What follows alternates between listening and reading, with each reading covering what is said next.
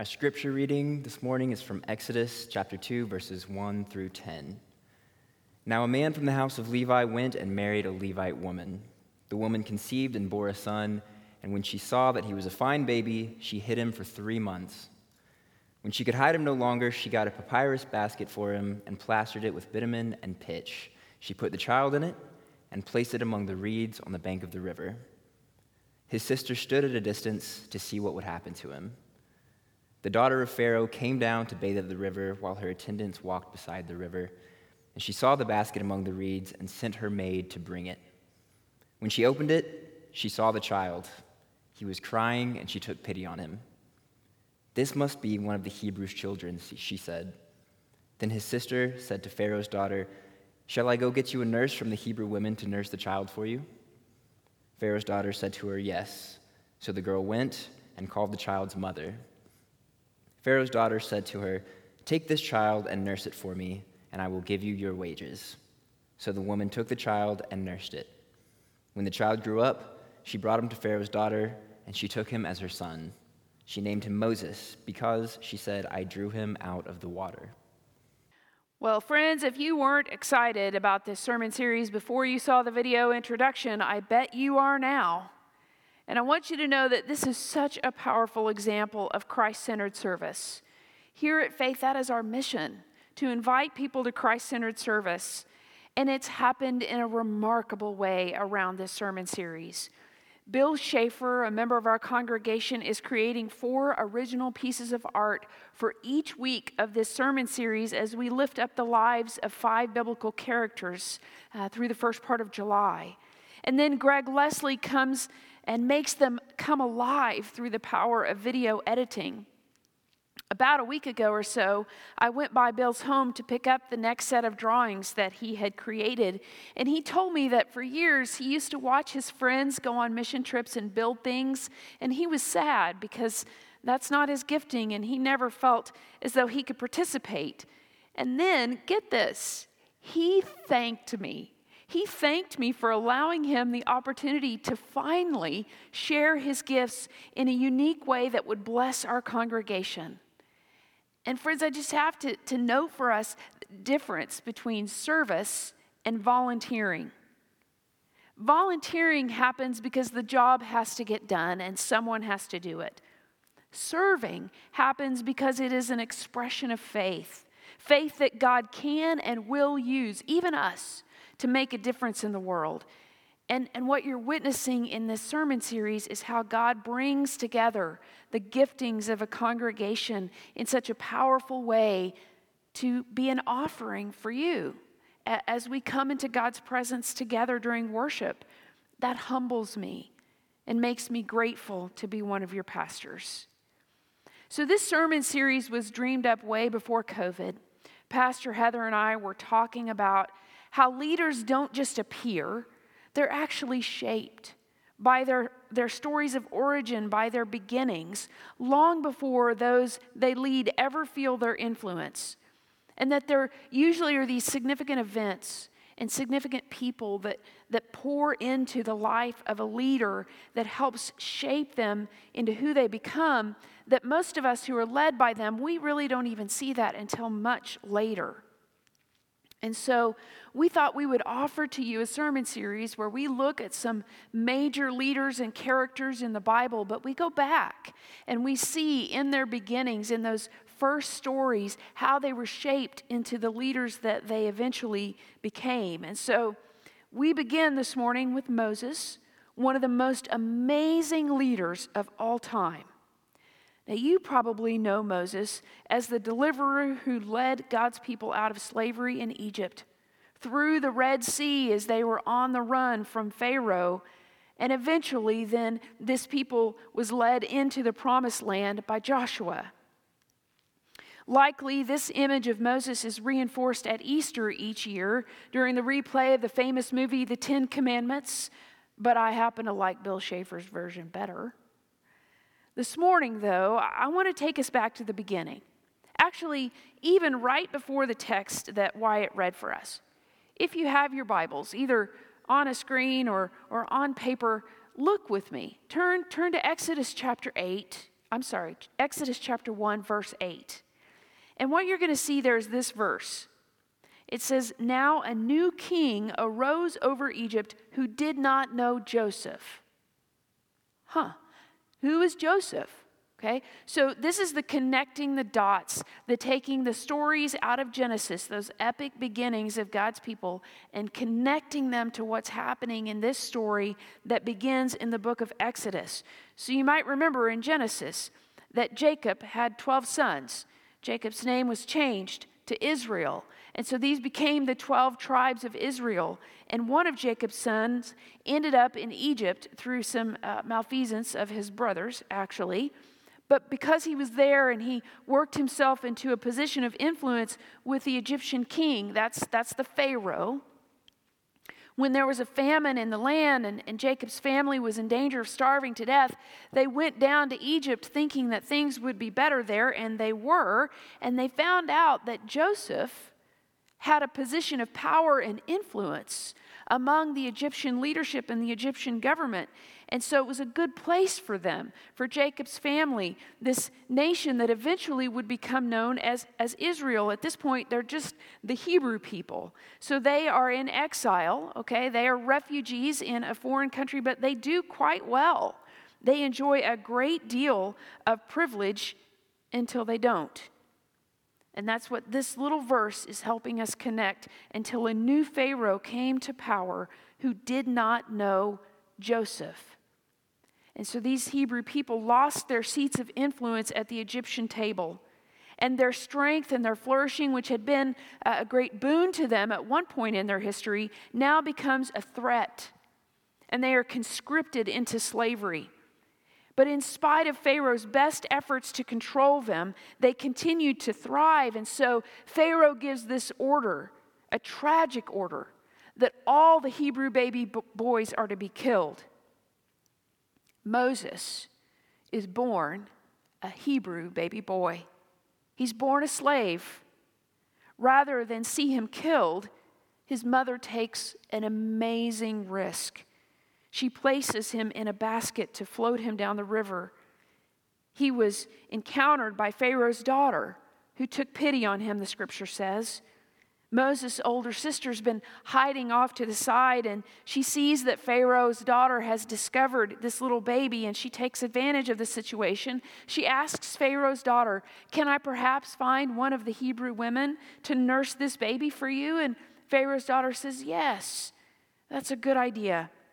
And that woman who nursed Moses just happened to be his mother. At his mother's breast, don't you know that Moses heard all the songs and stories of his people? Words of hope and liberation were buried in his young soul before he ever knew what was happening. All of these, what would become for him later, subconscious memories are buried there in this relationship that he has for those first couple of years with his mother. As a young boy, she keeps her commitment. She takes him back to Pharaoh's court, where he goes to live and is raised as an Egyptian prince. Truly, Moses is a man of two mothers. His mother who nursed him, his mother who raised him. Even more than that, friends, I want to draw to our attention this morning, Moses is a man of two cultures.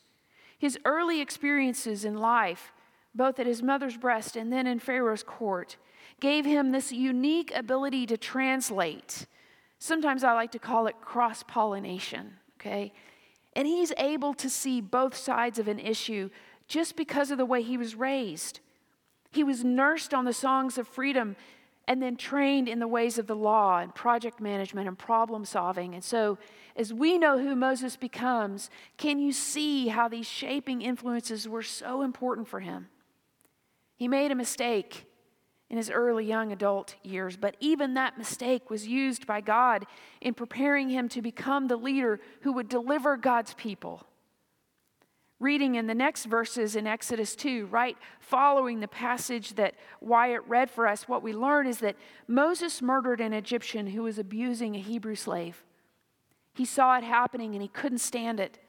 And so he took the Egyptian's life. Realizing that he'd been seen in the act later, He knows he can't stay there any longer. He has to flee, and he flees to Midian. But it's because Moses has this strong internal sense of right and wrong. It could have been his downfall, but he didn't let that mistake define his future. He used this period of wilderness sojourn, friends, to be perfected, to be shaped into the person God needed him to be. A couple of things that he learned during this wilderness sojourn. First of all, he learned how to be mentored. His father-in-law, Jethro, poured into him. It was an important influence in his life during that time that he was in Midian. And he also learned how to pay attention to what God was doing. It was during this season in Midian that God got Moses' attention through the burning bush and revealed to Moses the role he was to play. God always intended to free the Hebrew people from slavery and to make good on the promise that God would bring them to a place where they could once again flourish under God-honoring leadership. And God told Moses at the burning bush, and I'm going to do it through you, Moses, which is why Moses is still known as a deliverer. So Moses went back to Egypt then, and he demanded that the Pharaoh let the Hebrew people leave. You know those famous words, "Let my people go." And this is where I really want us to tune in this morning, friends, because Moses had a unique ability to speak both the language of the oppressor and the language of the oppressed, because he had been both. In his early experiences, he'd vacillated back and forth between being the oppressed and being the oppressor. Several times this had happened to him before he has to approach Pharaoh and offer those all-important words, "Let my people go," speaking on behalf of Yahweh, whose name was given to Moses in the desert as I am. I am who I am, Yahweh tells him. Moses' ability, friends, to speak from both places was transformational. It means that not only was he leading, but he was leading with this powerful purpose.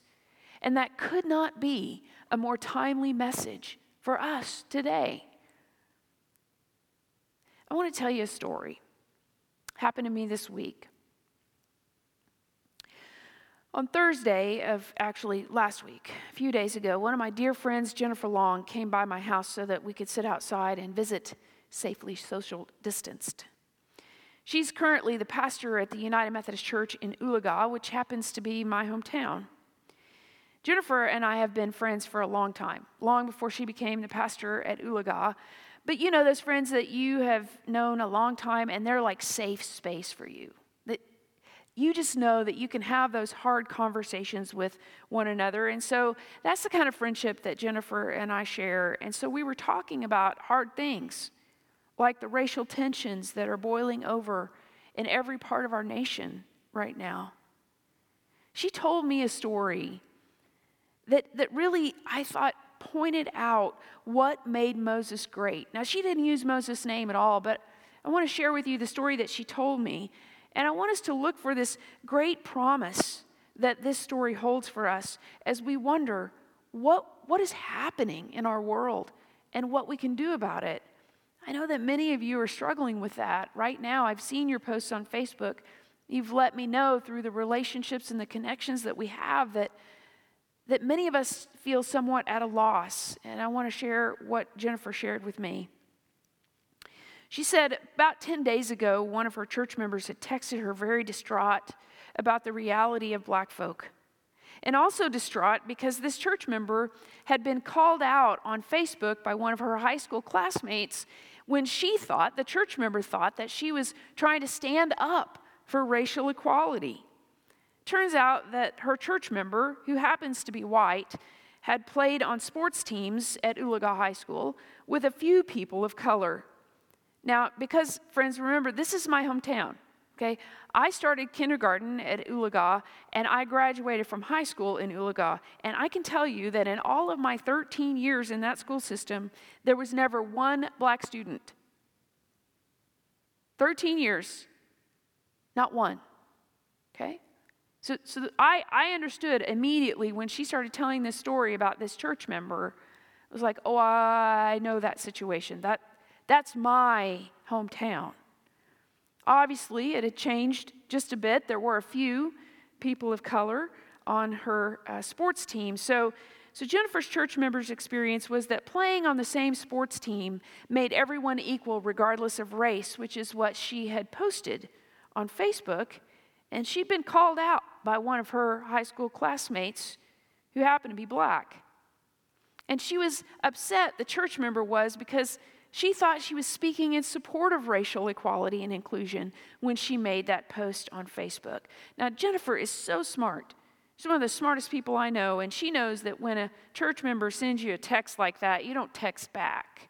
She called her, and she had a conversation with her church member, and she asked her, did you ever ask your black classmate what it was like for her to go to school at Oologah?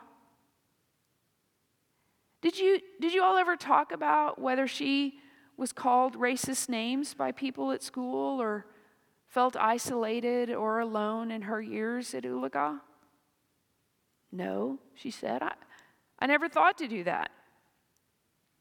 And then Jennifer asked her, she said, did you ever have any black teachers? Were there ever administrators at your school who were people of color? Now, friends, remember, I know the answers to these questions. Okay, this is my hometown. This is where I was raised. I know this school system, and I know the answer is no. And so her church member says back to her, well, why does that matter? And Jennifer said, because if you never see people like you in positions of leadership, you don't see that it is possible for you to attain those positions either. And if voices of color aren't a part of the conversation, you can be sure that they won't ever be trusted with leadership. Well, not to be dissuaded, Jennifer's church member insisted, well, then they have to do something. As a church, right, they have to do something. This just isn't right. So Jennifer suggested, maybe the first thing you need to do is listen. Listen to some of the people of color that are in your life, people that you have acquaintances with or friendships with, and to her credit, this was so great. Jennifer's telling me this story. Remember, her church member goes to church in Oologah, but she lives in North Tulsa, so her church member was out walking her neighborhood, and there was a black gentleman who was mowing his lawn one evening last week. And so she just went up to the guy and said, hey, if you could just stop for a minute, I need to visit with you. And the guy talked to her. And so she said, so what is it that you need from me, a white person? How can I help in this situation? And this is what the guy told her. There are never people like us in places of power. If you know anyone in positions of power and influence, or if you know anyone who knows someone in those positions, listen to this. He said, could you please just tell them to listen to us? That's what he said to her. And so then Jennifer's church member calls her up and says, do you know that's all they want? They just want someone to listen to them. And here she was going to plan a big potluck at the church, which is not safe, by the way. Okay. And they were going to plan rallies, and they were going to have marches, and they were going to do all this stuff. And she said, do you know that's all they want? They just want someone to listen to them. Friends, can I just point out for us that what this woman in Oologah is learning is how to translate between the language of the oppressor and the language of the oppressed. She is willing to gain awareness about her own native language. I grew up in Oologah, Oklahoma. For 13 years in the school system that I attended, never one black student, let alone black teachers, black administrators, voices from people of color ever, okay? That's not my fault, right? But what it means is that my native language is the language of the oppressor. That's the language I grew up with. Can I learn a new language? One would hope. This woman is gaining new awareness about her native language. And then she's gaining new awareness about a language that she has not yet spoken, the language of the oppressed. And from that seat, I can promise you, she is going to generate the kind of change that we all long for. People of color, people who are bland, like me, people who have spent their whole lives being afraid, and people who have spent their whole lives experiencing a privilege that they have no idea that that's a privilege for them. This woman is learning to translate those languages and help each other talk to each other. And it's exactly what Moses did in his leadership that made him so powerful and influential. And so I ask you this morning, friends, what is your native language? What language was taught to you before you were ever old enough to form words? Like Moses, right? He learned the language of the oppressed at his mother's breast. Before he was ever old enough to know that that was his language, that's the language he learned. What's your native language? And can you step back and see that language with eyes of new awareness? And can you learn a new language when you are thrust into a new household with new norms and new realities? You see, that's what Moses had to do. He had learned one language before he was ever conscious of it, and then he had to learn a different language in Pharaoh's household. Most importantly, can you translate for those in both worlds? Can you help them hear each other and see their common humanity together? Because that's where the hope is. So I want to encourage us, friends, to listen for the other language. Can we do that for each other? Whatever language is different or hard for you, can you learn to listen for that language a little bit better? Make sure that you're hearing those voices from experiences that are not like yours. And as God leads, may we all be brave enough to translate for each other. Can we help each other that way? May we have the courage to insist, yes, we are going to hear each other. We are. We're going to learn to listen. And may we have the humility, may we have the humility to listen first and talk second. So important. I think we have so much to learn from Moses. It's a rich, rich story, illustrated beautifully by a member of our congregation and brought to life by another member. It's beautiful. So may we learn from Moses and see what God will do. Amen. Amen.